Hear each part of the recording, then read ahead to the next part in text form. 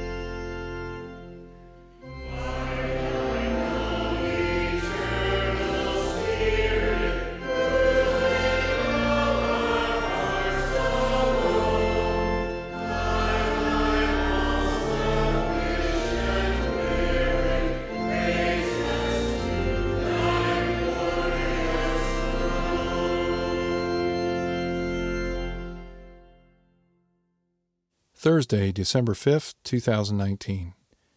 2 Peter 3, verses 11 through 18.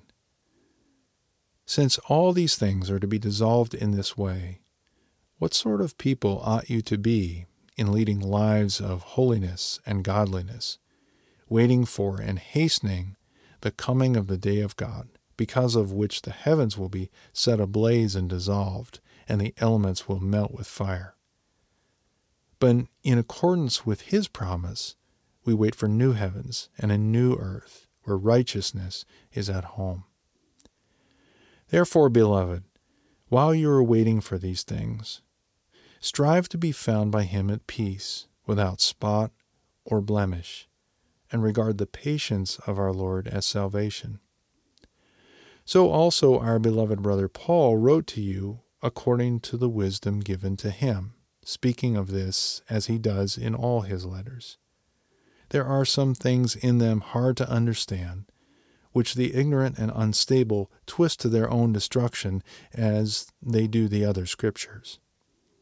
You, therefore, beloved, since you are forewarned, beware that you are not carried away with the error of the lawless and lose your own stability, but grow in the grace and knowledge of our Lord and Savior Jesus Christ. To him be the glory both now and to the day of eternity. Amen. A reflection on today's reading. In today's reading, Peter picks up on the theme of the first week of Advent, showing both the Lord's coming in judgment as well as our responsibility to live accordingly. As we await Christ's coming, Peter tells us that we should also be hastening the coming day of the Lord. One way that we hasten his coming day is simply to pray for his return. That's what we're doing when we pray, "Thy kingdom come," in the Lord's Prayer. Another way that we hasten the coming day of the Lord is also found in the Lord's Prayer. "Thy will be done on earth as it is in heaven." The petition helps us to understand that God's kingdom comes whenever and wherever God's will is done. This means that we should be obedient to God in Christ. God has granted us the blessing of time, and as we wait for the coming of our Lord, we can show our obedience by proclaiming the good news of Jesus Christ and by living out his command to love one another as he loved us.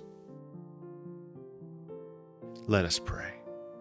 Almighty God, give us grace to cast away the works of darkness and put on the armor of light.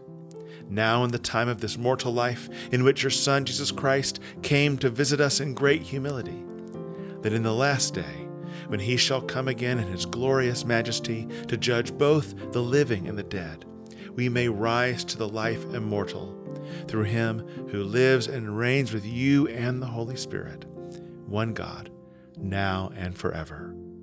Amen.